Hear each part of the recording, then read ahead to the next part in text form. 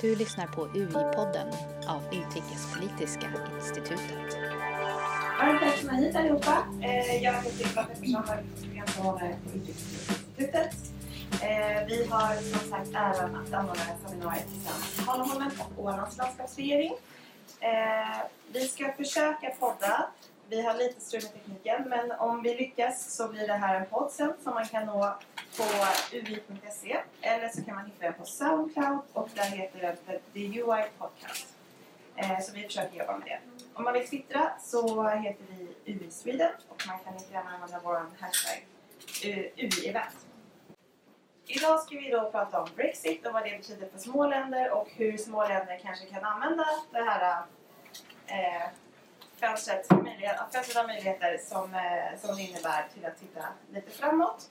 Och vi kommer fokusera främst på handel och säkerhetspolitik som är viktiga länder för oss, för våra länder och för vårt samarbete inom EU och med Storbritannien.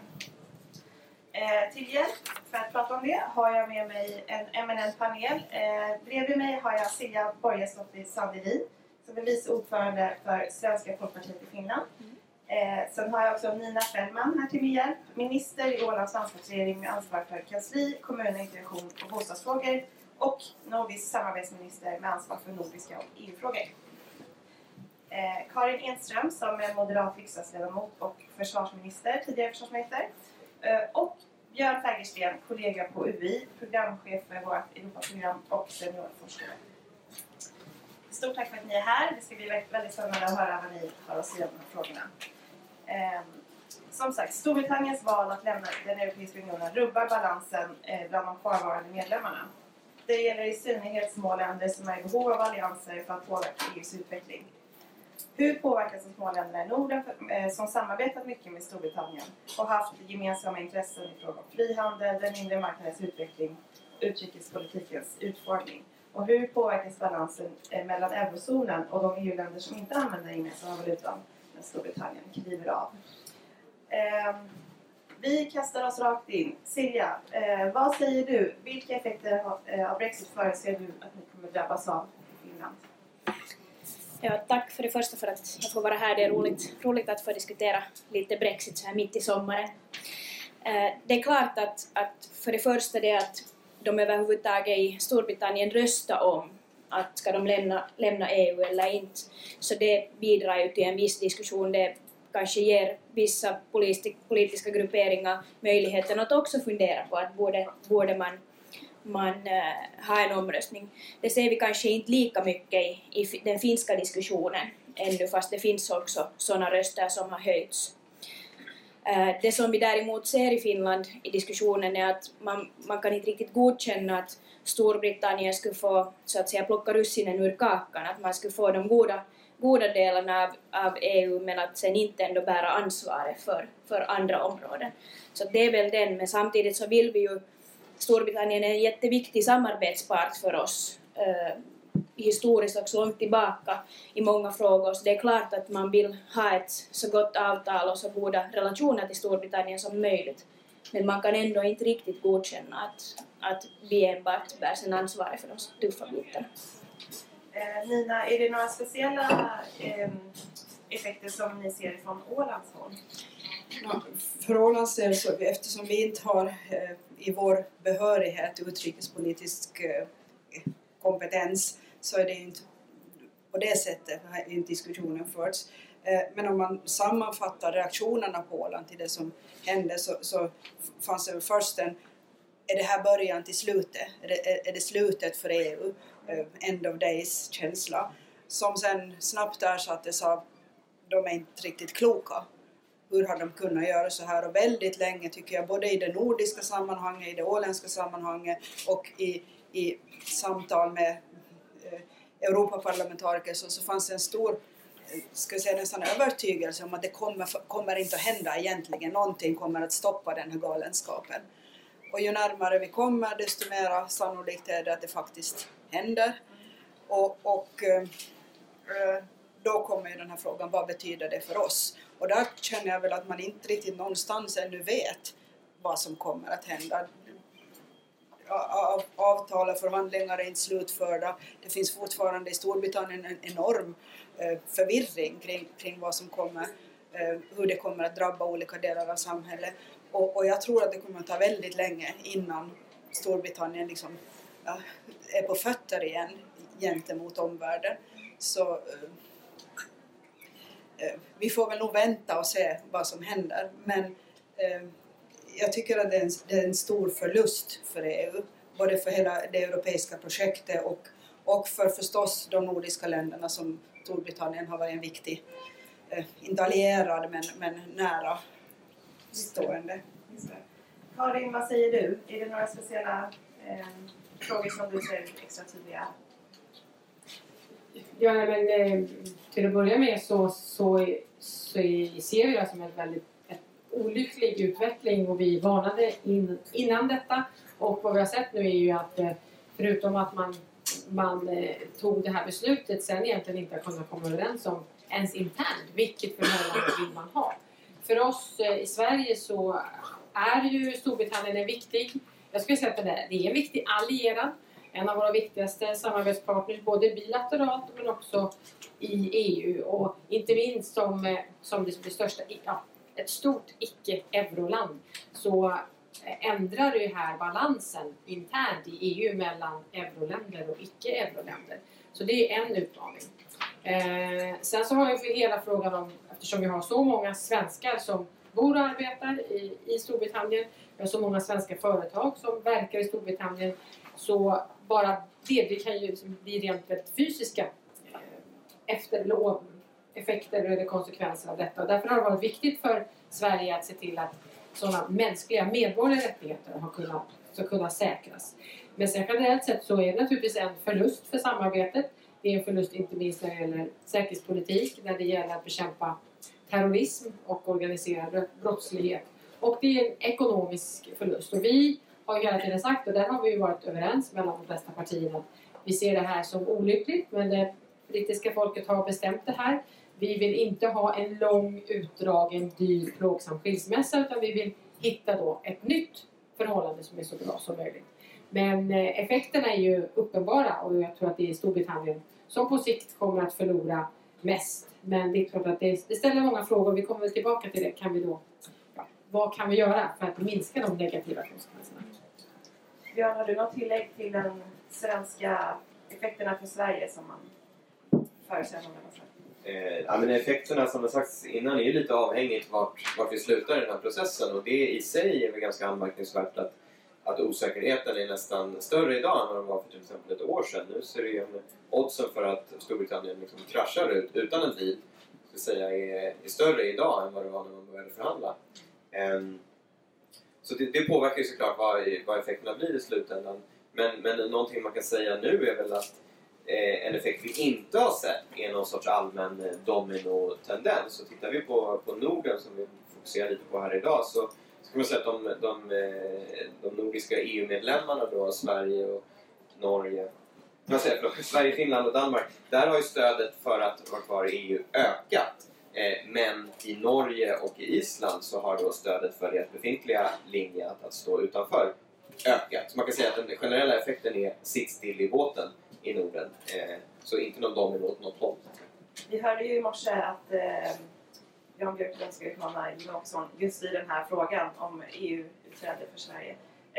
I Finland eller på Åland, är det någonting som, du var inne lite på det Silja, men är det en stor debatt? Det kanske inte är en stor debatt, men det finns kanske mer populistiska röster som vill lyfta upp det, som inte från grunden har varit nöjda med ett EU-medlemskap och vill inte att Finland ska vara med i EU, eller man är kritisk till euron eller så vidare. Så det är klart att de använder det som ett politiskt slagträ, antagligen mest för att få synlighet, skulle jag säga. För att inte kan de heller svara på att om vi på riktigt skulle ha en omröstning, så vad är det då vi vill ha ut av det? Hur ska Finland se ut? Jag menar, jag själv är i den åldern att jag inte riktigt kommer ihåg tiden för EU, och det är ju många med mig som inte heller ser vad det skulle innebära för Finland. Jag vill inte gå tillbaka till den tiden var vi inte lika tydligt är en del av väst. Och det är just det, kanske den signalen som vi ändå sänder med att vara EU-medborgare, att vi är en del av väst, vi vill samarbeta, vi vill ha handel, vi vill ha fri rörlighet, mycket sånt som EU så har faktiskt gjort lättare för oss. Någonting som i Norden kanske har funnits en betydligt längre tid, från 50-talet, med fri rörlighet, medan EU sen har gjort det ännu större. Med Brexiten så finns det ju kanske just den risken att den fria rörligheten begränsas, och det är ju nog väldigt främmande egentligen, för vi vill ju egentligen röra oss mera, lära oss mera, kunna liksom agera och handla med varandra på ett helt annat sätt än vad vi har kunnat tidigare. Det pratas väldigt mycket om det handelspolitiska samarbetet som är väldigt viktigt både för Finland och för Sverige. Är det några områden eller samarbetsformer som ni ser framför er där? Är det några, kan man säga någonting som man förbereder sig för inför eventuella Brexit? Vill du säga någonting om det, Silja? Jag tror kanske grunden till att när man förhandlar avtal nu med Storbritannien, det är klart att Storbritannien är en jättestor handelspart för samtliga nordiska länder. Och är det så att vi går in i förhandlingar varje land för sig, så gör ju att EU igen blir svagare. Och det är inte riktigt den utvecklingen vi vill ha, att vi vill se ett ännu svagare EU. För det är klart att när Storbritannien lämnar EU så minskar också lite EUs betydelse, speciellt internationellt. Så att min syn på frågan är nog att vi borde gemensamt i EU få så goda avtal som möjligt på området med handel. Är det här en fråga som oroar Åland speciellt mycket? Jag skulle vilja börja med att backa lite till den tidigare diskussionen. Så jag tror att det är precis så här att de som var motståndare till EU före Brexit, de är det fortfarande, medan de som inte var det, alltså det drevs ju väldigt mycket av en nationalistisk agenda, en rädsla för globalisering och allt det här. Och de finns ju kvar, men de har inte stärkts av Brexit, utan de har snarare fått ett avskräckande exempel i hur det kan gå och vilken oro det skapar. Jag tror precis som du säger, så det som människor uppskattar med både det nordiska samarbetet och med det europeiska, den fria rörligheten. Man ser på hur människor har reagerat över den här passkontrollerna mellan Danmark och Sverige, så upplevde ju många det som en direkt kränkning att man i Norden skulle måste visa sitt pass. Och jag tror att samma effekt nog finns på den europeiska nivån. När det gäller handel nu, så jag är egentligen inte jätteorolig för vad som kommer att hända. För att pengar hittar ju vägar, handeln hittar sina vägar. När Åland gick med i EU så fick Åland ett undantag från Åland är alltså inte med i skatteunionen för att skydda transporterna till Åland. Det är egentligen färjeredarierna, vilket skapar en massa problem för andra företag på Åland, landbaserade företag. Men alla har hittat sina vägar, och det tror jag ju att man kommer att göra här också. Den som förlorar på det här är Storbritannien som har ett fruktansvärt arbete framför sig. Särskilt om man går den här vägen att man ska förhandla skilt med alla. Det är ju så. Man kan inte ens greppa vilket arbete man har framför sig då. Karin, hur ser det ut för Sverige? Jag vill också börja med frågan om Brexit. Det fanns farhågor både kring skulle det i Sverige bli ett ökat tryck på detta, och skulle skulle bli fler länder i EU. Det vi sett är ju kanske än så länge i alla fall motsatsen, att en ökad enighet mellan EUs medlemsländer, även om det finns fortfarande en hel del åsiktsskillnad om allt möjligt. Men just den här frågan en stark vilja att hitta en gemensam lösning. Men bara för att påminna att i Sverige så är det ju de två extrempartierna som inte tycker att Sverige ska vara med i EU. Och jag måste säga att det är ganska ansvarslöst tycker jag, från Sveriges demokraternas sida, att det är liksom lite så här, och by the way så tycker vi att Sverige borde lämna, och det kan vi lätt fixa genom att ha en folkomröstning och sen får vi se hur det går. För att det är ju en sån enormt viktig fråga. Man får naturligtvis tycka precis vad man vill, men man måste också ha en lösning och vision om hur skulle i sådana fall det se ut. Så att det här skulle jag vilja prata mer om under valrörelsen faktiskt. För jag tror att det är precis fel väg att gå.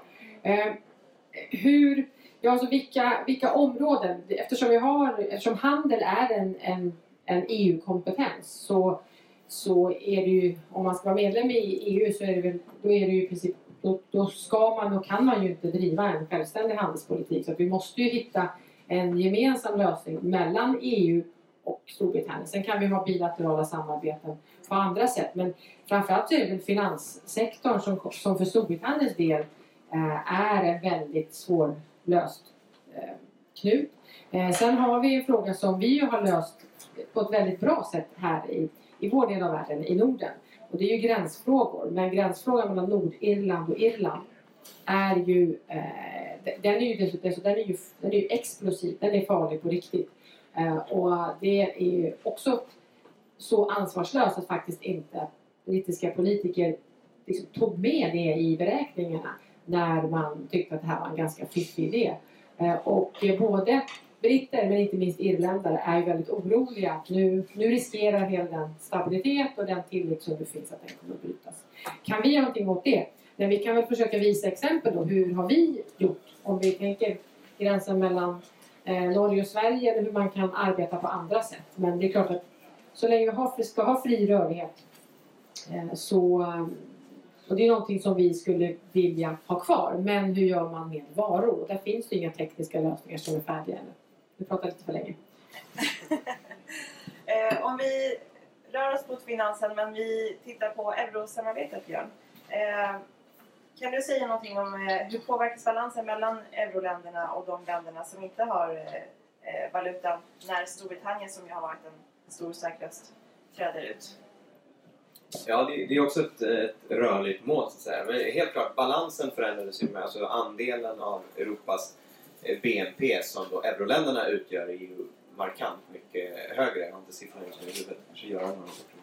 Men euroländerna kommer att dominera på ett helt annat sätt. Så vår periferi, om man vill kalla det så, blir ännu mindre och svagare utan Storbritannien.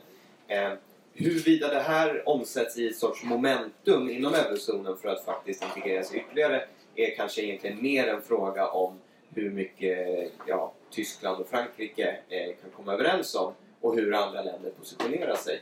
Och här ser vi en tydlig effekt i hur de nordiska länderna och några andra i den nya Hansan går ihop och positionerar sig som någon sorts eldunderstöd till Tyskland i den här dragkampen. Och det är även intressant att Sverige numera skriver på debattartiklar om hur euroländerna borde lösa sina problem. Och det kan man väl se antingen som någon sorts svensk traditionell paradgren i att tycka kring hur andra borde agera. Men kanske också en illustration av att man måste ha nya allianser, hitta nya sätt att samarbeta, inte bara med Tyskland utan med andra länder med tanke på Brexit. Sen måste jag bara säga med de stora handelsfrågorna att det är ju svårt att inte lite tycka synd om Storbritannien, att tajmingen är så fruktansvärt usel för att begå det här Brexit som de planerar. Det hade varit komplicerat redan under goda förhållanden, men så som det var tänkt under Hillary Clinton hade regerat i USA och vi hade kanske haft ett TTIP på plats som de hade kunnat pluggas in i. Det hade varit svårt nog, men att göra det samtidigt som Trump förklarar liksom handelskrig mot Europa, planerar eventuellt att lämna WTO. Det kullkastar ju hela de grundprinciperna som Storbritannien hade tänkt att utnyttja ett fungerande multilateralt system för sin liksom egna resa ut i världen. Den är ju helt kullkastad och de har ett svårare läge än någonsin, så att lite synd om dem. Jag tänkte fråga om Silja eller Nina, om ni har någon kommentar, för att den här frågan om icke-euroländers vikt i samarbetet är ju stor såklart i Sverige. Men har ni någon kommentar? Om jag är helt ärlig, så det här var den frågan som jag funderade mest på inför när jag läste texten till det här. För att det är inte riktigt en diskussion hos oss, om jag är helt ärlig. Eller sen har jag bara missat den, jag vet inte. Men... Inte Nina heller. Nej. Jag tror att det här är en diskussion som är väldigt stor i Sverige. Men i Finland så är det en icke-fråga. Jag ska komma in lite mer på allianser och framtida samarbeten, tänkte jag. Men först så går vi då från ett område där vi får vänta och se och EU kommer att få förhandla tillsammans till säkerhetspolitiska området där vi faktiskt har kommit igång med lite nya initiativ inom EU efter att Storbritannien röstade om Brexit. Hur ser Finland, eller vill du kanske börja med att dra några stora drag i vad vi har sett för utveckling på det säkerhetspolitiska området? Ja, det har ju varit ett väldigt intensivt 1 till 2 år där EU har genomfört en mängd åtgärder och planerat vissa. Vi har fått ett sorts högkvarter, ett litet men ändå en sorts embryo till ett högkvarter. Vi har fått ett förstärkt säkerhetspolitiskt samarbete, PESCO, med en rad projekt som länderna enas om att genomföra. Vi har fått en försvarsfond att vi första gången kommer kunna finansiera både försvarsforskning och viss materielanskaffning och projekt inom ramen för EU-budgeten. Och det här är ändå ganska stora steg, framförallt för att vara inom EU-systemet. Och det hade kanske inte hänt utan Brexit. Och inte bara det faktum att Storbritannien valde att kliva av. De har inte klivit av än, men de indikerade väldigt tidigt att de kommer inte att stoppa de här processerna.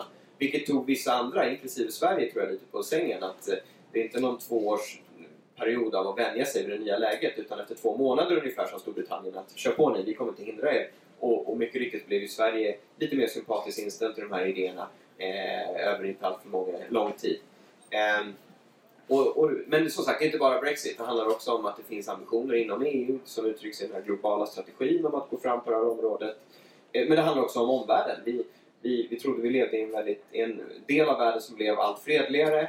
Det visar sig att vi lever i en av världens liksom geopolitiska hotspots. Och även vi i Norden med just Östersjön. Så jag tror att det är en blandning av flera omvärldsfaktorer, interna EU-faktorer och Brexit som leder till att det har faktiskt hänt väldigt mycket på ett år. Och som sagt, det ställer svåra frågor till länder. Hur ska man lägga om strategin, se på EU på ett annat sätt än bara för något år sedan? Nu har du varit inne lite på hur Sverige har ställt sig och Karin, du grimaserar lite. Vill du kommentera någonting där? Jag tänkte lite på jag håller med om Björns beskrivning, men man kan väl säga att i och med att Storbritannien som medlem så tydligt har bromsat alla de här idéerna, för att man har varit väldigt, väldigt tydlig med att nej, det där ska inte EU syssla med, det gör vi inte. Det vi gör, det gör vi inom NATO. Också ifrån svensk sida så har vi hållit med Storbritannien här och sagt att, och det är ju lite nästan paradoxalt, vi är inte NATO-medlemmar, vi har nästan viftat med NATO-flaggan mest sagt, oj, gör ingenting som kan hota eller liksom duplicera NATO-arbetet. Men och det tog lite tid, det var det jag grimaserade om. Det tog ju, jag skulle säga att det tog tid för den nuvarande regeringen att liksom greppa det här nya läget och förstå att det var kanske inte rätt tillfälle att ställa sig vid sidan om. Och jag är glad att regeringen ändrade sig. Jag tror man uppfattade det som ganska reluctant som man sa. Och tyckte det var lite jobbigt, som det ofta är med försvarssamarbete för den här regeringen. Om man ska prata allianser och så. Men det är bra. Och eftersom det generellt sett, syftet är ju att stärka både den nationella, alltså medlemsstaterna, men också den gemensamma försvarsförmågan. Och det är väl helt uppenbart att Europa och EU behöver ta ett större ansvar för sin egen säkerhet. Och det har ju varit under en längre tid. Jag tror de flesta medlemsländer inte ser det som så dramatiskt. Utan ser att vi har NATO, vi har EU. Det är bra om de 2 samarbetar. Och det är bra om vi också på liksom europeisk nivå kan hitta smarta samarbeten. För att det är rationellt, det är logiskt och det är pragmatiskt. Och det är ju en fråga om effektivitet också. Vi vet att den europeiska försvarsindustrin är inte särskilt effektiv eftersom vi har många olika varianter av olika saker jämfört med USA till exempel. Så att mer konkurrens och att man samarbetar tror jag är en fördel också för Sverige och för svensk försvarsindustri. Det som vi har sagt ifrån Moderaternas sida är att vi bejakar det här för vi tror att det är bra. Men det får inte vara ett samarbete som så att säga missgynnar små länders försvarsindustrier och gynnar stora länders, läs Frankrike och till del även Tyskland. Men Frankrike har en historia av att alltid värna sin egen industri så långt det går. Och jag tror inte att det här hotar inte vår militära alliansfrihet. Det ser jag inte som ett problem. Men man ska komma ihåg att EU är ju en politisk allians. Så att den beröringsångesten hoppas jag att vi kan lägga lite åt sidan. Vi ska få komma in alldeles strax. Men jag tänker Karin, du var inne på det här med att det ska inte få utnyttjas av liksom, att små länder missgynnas. Hur kan man utnyttja det här tillfället då? För att se till att vi inte missgynnas. Men för oss så är det ju vi har en konkurrenskraftig försvarsindustri. Vi samarbetar med många länder och vi har också arbetat för att få med, att man kan acceptera att tredje länder får vara med i de här samarbetena, eftersom Sverige har mycket samarbete både med Storbritannien och med USA i de här frågorna. Och det som jag uppfattar ska vara till del i alla fall säkrat att man tillåter tredje landsdeltagande. Men också att det ska vara konkurrensdrivet och inte så att säga, politikerdrivet var vi ska ha Centers Excellence eller vilka projekt. Så mycket konkurrens som möjligt. För alla europeiska skattebetalares skull. Varsågod Silja. Jag skulle egentligen vilja fortsätta på det att, som Karin sa, att europeiska länder och EU ska ta ett ansvar också, eller ett större ansvar för sitt eget försvar. Och ett faktum är ju att Storbritannien är en stor makt när det kommer till säkerhetspolitik. Och vi borde ändå inte låta dem glida iväg i det här skedet och inte vara med i det ansvaret som vi ändå gemensamt har över vårt område. EUs röst i NATO försvagas förstås en del när inte Storbritannien är en del av den klubben. Och jag representerar ett parti som gärna och ofta lyfter diskussionen om ett NATO-medlemskap för Finland, vilket de andra partierna lite försöker undvika emellanåt. Och det är ju nog ett faktum att den diskussionen borde föras mera. Inte bara ska man ingå i ett NATO-medlemskap eller inte, utan verkligen fundera på vad fördelarna och vad nackdelarna är. Ha en djup diskussion om det, inte bara ytlig om att ja eller nej. Nina, vill du kommentera någonting? Ja, jag känner att jag kanske blir en ropandes röst i öknen här, som den naiva tanken att det är skillnad på säkerhetspolitik och försvarspolitik och framförallt säkerhetspolitik och försvarsindustri. När man kommer från det lilla Åland så har man ju förstås ingenting att säga till om när det gäller varken NATO eller finskt eller svenskt försvar. Men jag tycker att det största hotet mot Europas säkerhet är den växande nationalismen. Och man ser när de ska försöka komma överens nu om flyktingmottagande, flyktingpolitik i Europa, så är det största hotet inom EU, inte de yttre gränserna. En fråga som vi faktiskt har tangerat på ganska många seminarier redan, det är den här grundläggande frågan om vilket EU vill vi faktiskt se sen då. Är det här ett möjligheternas fönster för att ta tag i sådana frågor? Är det... Silja, har ni några punkter där? Absolut.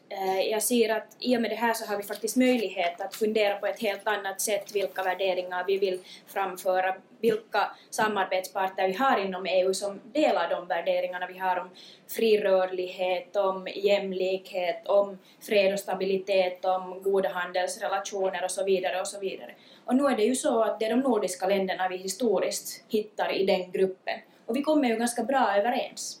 Vi måste kanske hitta de där sätten att sen arbeta tillsammans. Så det är klart att ett par nordiska länder inte heller är EU-medlemmar. Men jag är ganska säker på att också Norges och Islands intresse är att EU är ett fredsprojekt som faktiskt har fri rörlighet och grundar sig på alla de värderingarna jag nämnde tidigare. Som vill läsa frågan? Jag kanske kan som nordisk samarbetsminister säga att om det är någon gång som Norden ska liksom visa att Norden kan göra någonting gemensamt och på riktigt, så är det nu. Det finns en rad områden i miljö- och energifrågor, vår relation eller vår plats i EU som man har lyft upp flera gånger, att vi har gemensamma intressen och gemensamma värderingar, att vi blir försvagade när Storbritannien är ute. Men någon politisk verkstad har vi inte sett ännu. Snarare så att uppfattar jag de flesta nordiska länder drar sig lite undan de där stora besluten om att ha en gemensam nordisk EU-politik. Man är inte beredd att ta det steget och då försvinner det fönstret. Ja. Karin, vill du? Ett tillfälle, jag vill bara, så att det inte är oklart. Nej, det är ju, alltså, vi tycker det är ju dåligt att de lämnar. Alltså, men kan det innebära möjligheter, eller snarare det tvingar ju oss till att göra fler saker eller göra på ett annorlunda sätt. Och, vi behöver fokusera mycket mer från talar för svensk sida, mer på EU och på vårt närområde. För det är det som är viktigast för oss. Och då så är det naturligt att vi måste arbeta med traditionellt likasinnade. Och då blir våra nordiska grannar såklart det liksom förstahandsalternativet. Men också tänka in våra 3 baltiska grannar. Och också faktiskt, även om det kan vara arbetsamt just nu, men tänka in Polen. Och sen också Tyskland, men det har som Tyskland har en särställning som det stora landet. Men också beroende på vad det är för fråga faktiskt söka andra allianser. Det kanske är så att man måste vara mer flexibel och jobba mycket hårdare. Jag tror att vi måste göra det. Mycket hårdare med. På vilka områden har vi liksom sammanfallande åsikter och så jobba med de länderna på olika områden för att vinna framgång. För det är så man får sin vilja genom EU. Och det tror jag också är ett bra sätt att förklara och bestämma sig själv för vad är viktigast för oss. För det har jag saknat i den svenska förda politiken under den här mandatperioden. Inget riktigt fokus, ganska oklart om vad vi egentligen vill. Du frågar vilket EU vill vi se? Ja, vi vill ju se ett EU som är relevant, som sysslar med de frågor som vi själva inte kan lösa. Och de är ganska stora och de är ganska många och de är svåra. Och vi vet att inget enskilt land, inte ens de största, inte ens Tyskland eller Frankrike kan lösa dem själva. Och det är grunden. Frågor som vi kan lösa på egen hand, nationellt, regionalt eller lokalt. Eller individuellt ska vi naturligtvis göra på rätt nivå. Men vi har så stora både problem och utmaningar som vi måste samarbeta kring. Vill ni komma till Björn? Ja. Varsågod. 2 frågor där. Först bara om Norden och om det öppnas upp någon sorts möjligheternas fönster. Jag menar, vi i Norden är ganska lika värderingsmässigt och vi tycker om att sopsortera och mänskliga rättigheter och sådär. Men de facto så har vi gjort väldigt olika stora politiska val. Tittar man på vad som liksom definierar en stat, så här, hur man försvarar sig, vilken valuta man väljer att handla med och hur man sköter sin utrikespolitik. Det vill säga, så normallandet i Europa gör det här genom NATO, handlar med euros och hanterar sin europeiska politik via EU. Så har vi inget sånt europeiskt normalland i Norden, bland de nordiska länderna. Inte bara det, vi har valt så olika lösningar man kan på de här 3 frågorna. Så det finns ingen region i Europa som skiljer sig, som är så olik som just den nordiska till de här avgörande valen. Och det är ganska unikt, vi är unikt olika. Och det gör, och då, vad gör då Brexit? En oro säger så, det är att Brexit snarare ökar skillnaden mellan de här olika valen. Det vill säga att Brexit skulle kunna leda till att EU och NATO faktiskt dras isär lite om Storbritannien väljer helt fokusera på NATO och liksom avstår från EU-samarbetet även på det säkerhetspolitiska området. Ja, det kan öka klyftan lite där. Det garanterat lär öka till att eurozonen och resten av EU kommer dras isär lite. Vi pratade om tyngdkraften tidigare. Så att det finns en viss risk för att Brexit ökar klyftorna i just de områdena där de nordiska länderna har gjort olika val. Och det skulle ju tala emot liksom, mer samordning i framtiden mellan de nordiska länderna, även om man kan argumentera för att det behövs. Och på din andra fråga, nu bara för att inte släppa micken, är om liksom de stora visionerna och kommer det hända, kommer Europa gå framåt. Där tycker jag att man får börja gräva där man står. Och det här är ju verkligen ingen paradgren i Sverige att prata om de här stora Europafrågorna och sina visioner. Det är ingenting man vinner val på. Men man kan tycka att vi har ett val nu i september och vi har ett Europaval nästa år. Så att nu är ju Karin säker här, för att jag vet att Moderaterna har släppt en sorts Europapolitiskt manifest. Men det tror jag inte alla partier har gjort. Så det finns mycket att göra på hemmaplan där, tycker jag. Men vad vill egentligen? Vad vill vi att den här unionen ska... Vad vill vi driva för politik redan i höst? För det kommer hända väldigt mycket i Bryssel i närtid. Och vad har vi för långsiktiga ambitioner? Det kan man börja med i Sverige redan idag, tycker jag. Jag tror att Finland har lite mer diskussion om det här. Men Nina, du vinkade först. Ja, jag ville bara kommentera det.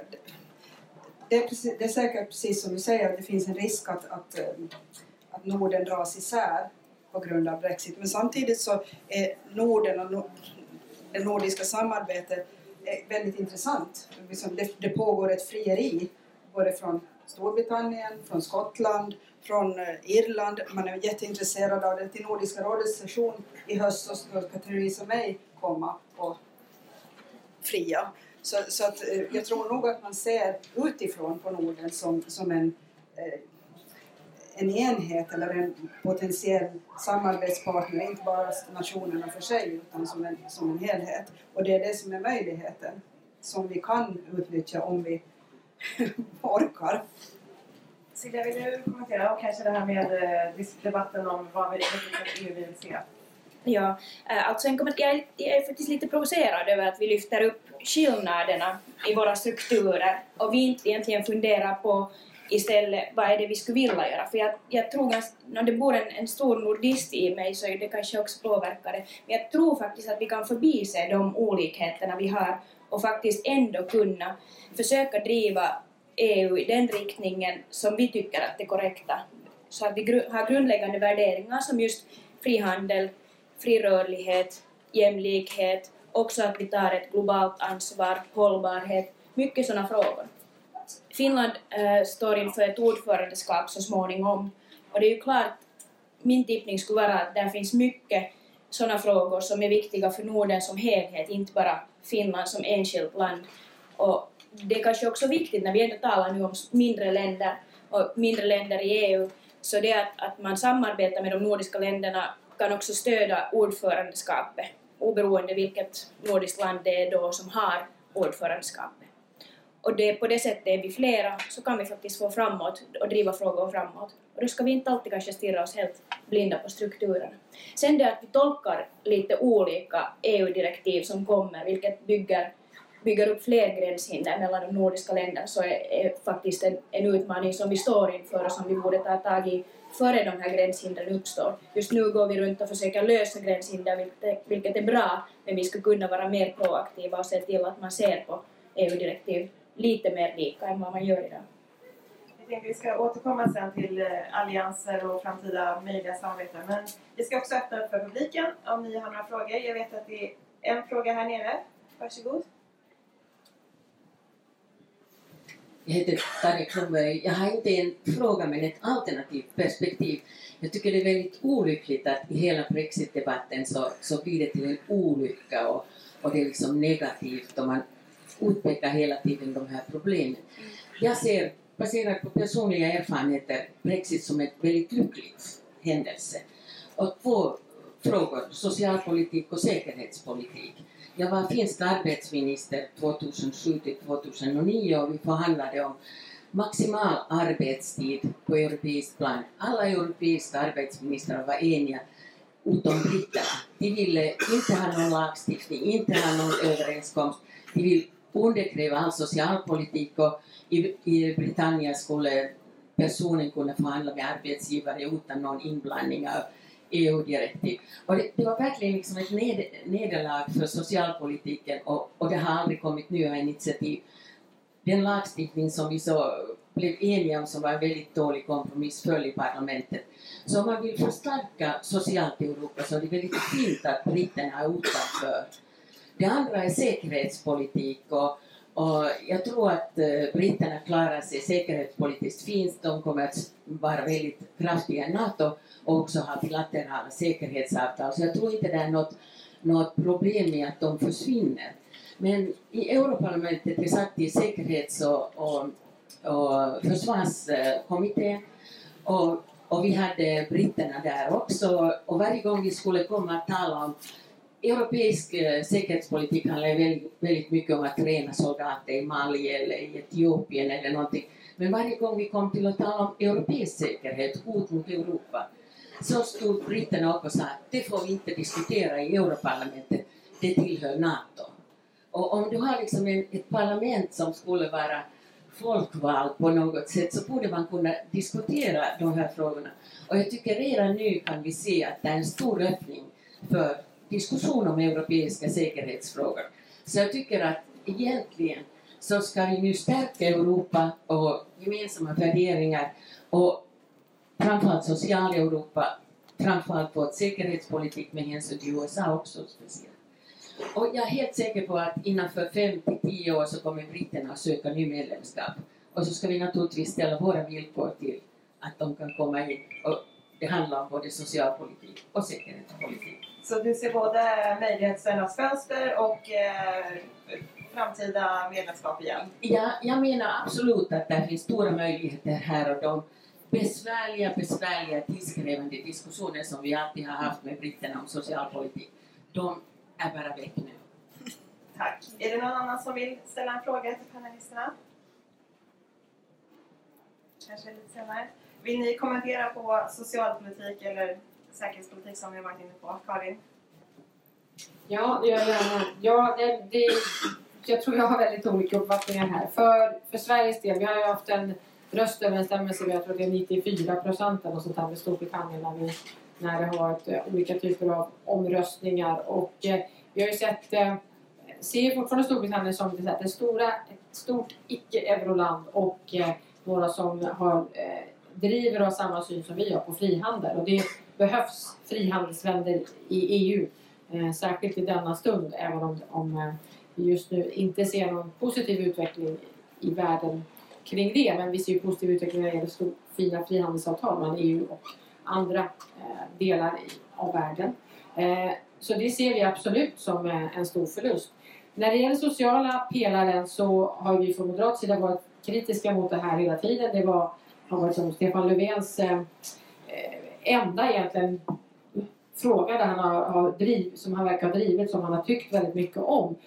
Vi varnade för det vi ser nu, det är ju bra med utbyte och det är bra med kunskap fram och tillbaka och att lyfta de här frågorna. Men vi ser ju nu direkt, EU-kommissionen har huggit som en kobra och kommit med lagstiftningsförslag om en det ena än det andra som inte alls passar arbetsmarknadens parter i Sverige och inte passar den nordiska modellen. Så nej, jag kan inte se något positivt i det.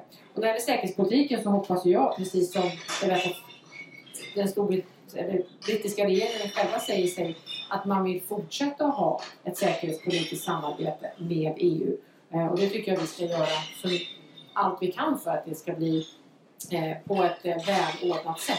Eftersom man har så hög förmåga och en så hög kompetens som Europa behöver. Det resten av EU behöver dra nytta av. Ja.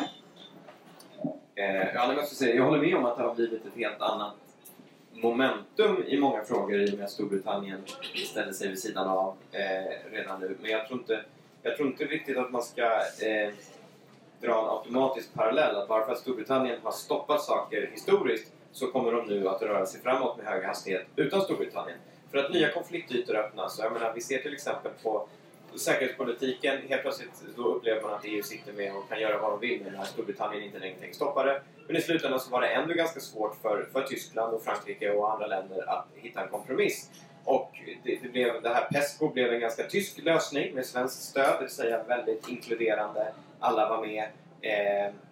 Och det ledde till att Frankrike istället startar upp sitt eget säkerhetspolitiska samarbete nu, European Intervention Initiative, utanför EUs ramar. Så det är en illustration på att det kan finnas en mängd underliggande konfliktdimensioner som inte har kommit upp till ytan eftersom Storbritannien bara har lagt locket på. Men nu visar det sig att det finns ganska olika, och jag skulle säga att det är samma sak inom euroområdet.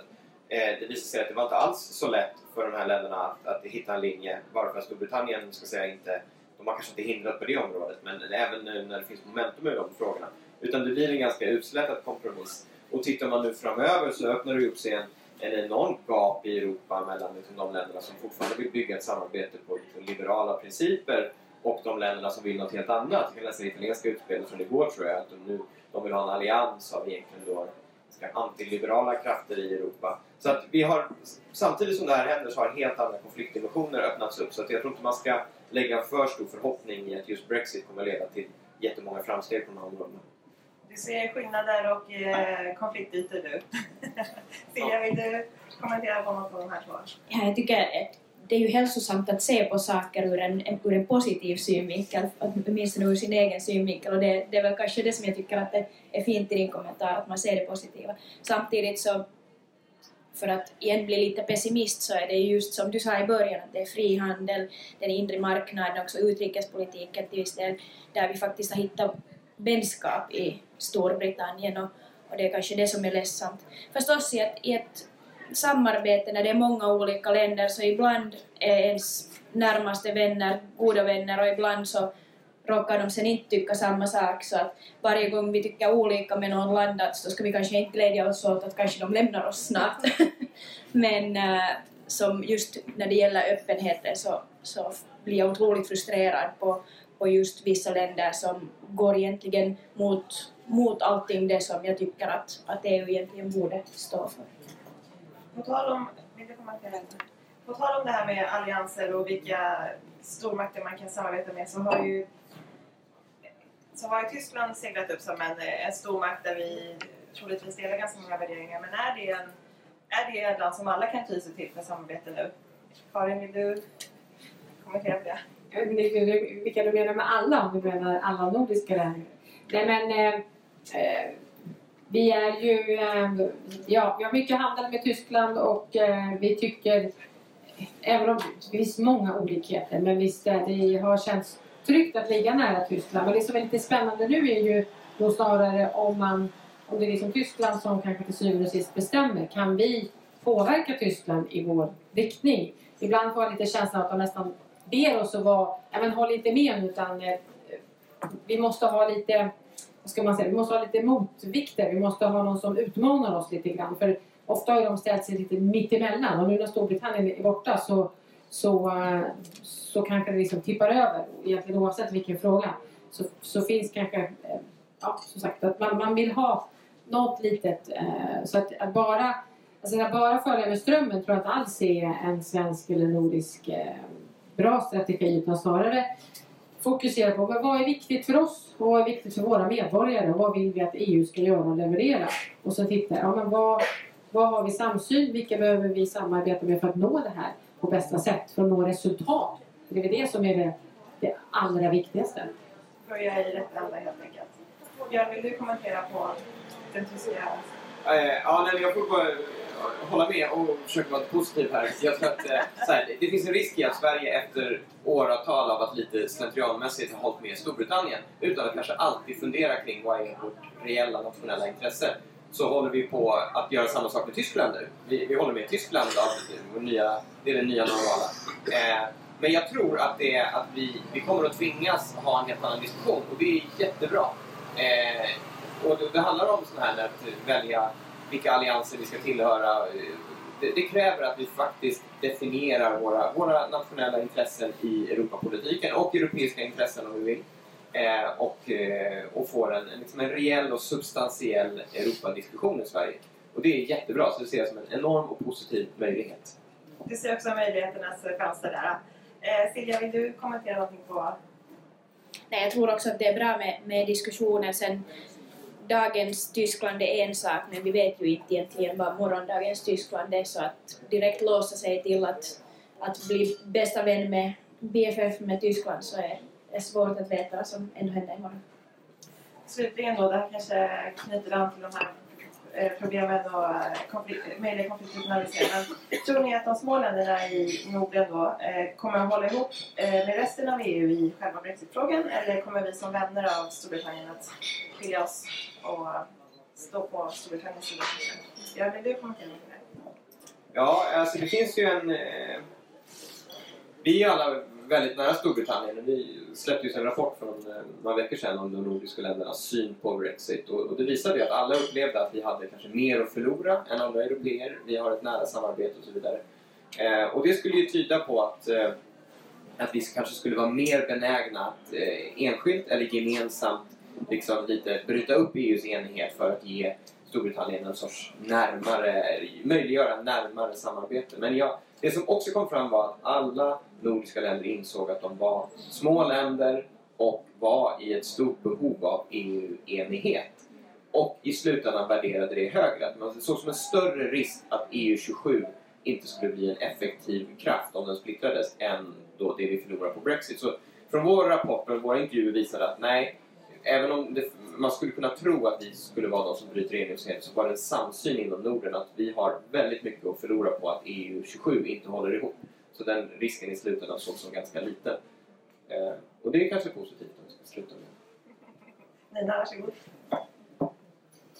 Ja, jag återkommer till den här nordiska utmaningen. Alltså den finns ju, den gemensamma nordiska plattformen i EU, den existerar inte idag. Det existerar samsyn på vissa områden, men det finns ingen gemensam nordisk EU-politik. Om den ska uppstå så måste man jobba ganska hårt för att den ska existera. Och det betyder ju också att de stora länderna i Norden måste kompromissa med sina nationella intressen och det har inte hänt. Det har inte ens varit i närheten ännu. Men tror du då kanske snarare på något slags informellt samarbete mellan de nordiska länderna än att det formaliseras på något sätt? Det är väldigt svårt att förutse nu. Vad jag säger är att det är arbetet som måste göras för att en sån enig plattform eller liksom rörelse ska uppstå. Så det jobbet måste göras. Jag tänkte att vi skulle ta och runda av och sammanfatta lite grann. Det är ingen mer. Är det några fler frågor i publiken så har vi tid för en till. Nej, okej. Så det här är vad jag tar med mig och sen får ni avsluta det med att ni får kommentera och lägga till eller säga emot. Inom det här som vi började med, utträde från EU, så har vi snarare sett ett ökat stöd för EU-medlemskap inom våra länder. Och det här med möjliga utträden har inte blivit en så stor fråga som man kanske befarade från början. På handelsområdet så säger du Nina att pengar hittar sina vägar och det är en EU-kompetens, så där måste vi liksom förhandla gemensamt. Det nordiska samarbetet har kommit upp här flera gånger. Det finns möjligheter att jobba där trots eventuella skillnader som vi kanske har inneboende. Och det säkerhetspolitiska området där finns det möjligheter att arbeta framåt effektivt. Det kan också finnas nya konfliktytor och det finns också initiativ utanför EU-samarbetet som tyder på att det finns många olika möjliga vägar framåt där. Men att även Storbritannien trots utträde kommer att ha en viktig roll på det området fortsatt. Björn, om vi börjar med dig, har du något tillägg eller någonting att säga där? Det är jätteklokt.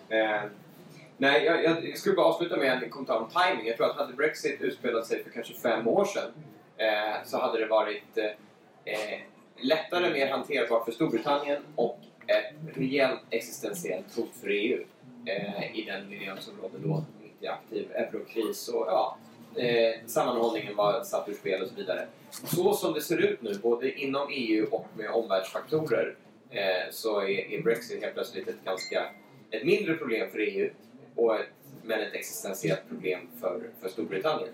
Och jag tror den senaste tiden man la på de här frågorna jämfört med andra frågor, migration, sammanhållning och så vidare på det senaste toppmötet, tror jag är en indikation på det. Karin, varsågod. Bra sammanfattning. Jag vet inte vad jag sa på din förra fråga. Det är ju att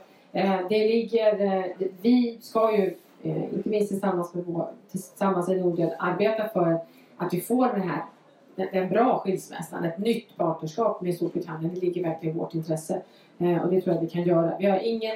Vi har ingen vilja att straffa eller straffa ut, men naturligtvis måste det vara skillnad på att vara medlem i EU och inte vara det.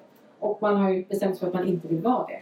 Men det finns ingen anledning, vi har ingenting att känna på att liksom straffa ut eller liksom i onödan vara tuffare än vad vi behöver vara.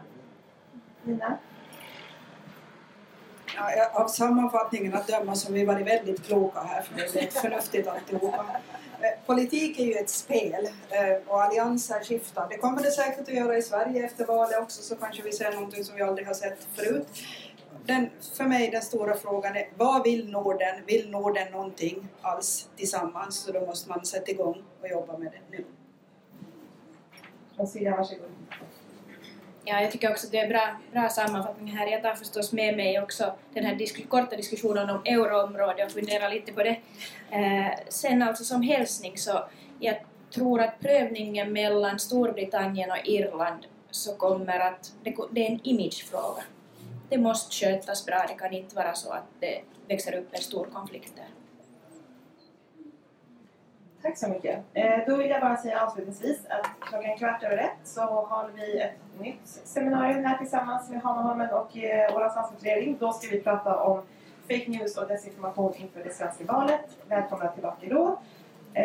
Och imorgon så pratar vi Indien som en växande stormakt imorgon på morgonen. Så då är det också välkomna. Välkomna tillbaka. Tack till panelen och stort tack till er som kom hit också. Hitta oss på www.ui.se. Vi finns även på Facebook och på Twitter med UI Sweden.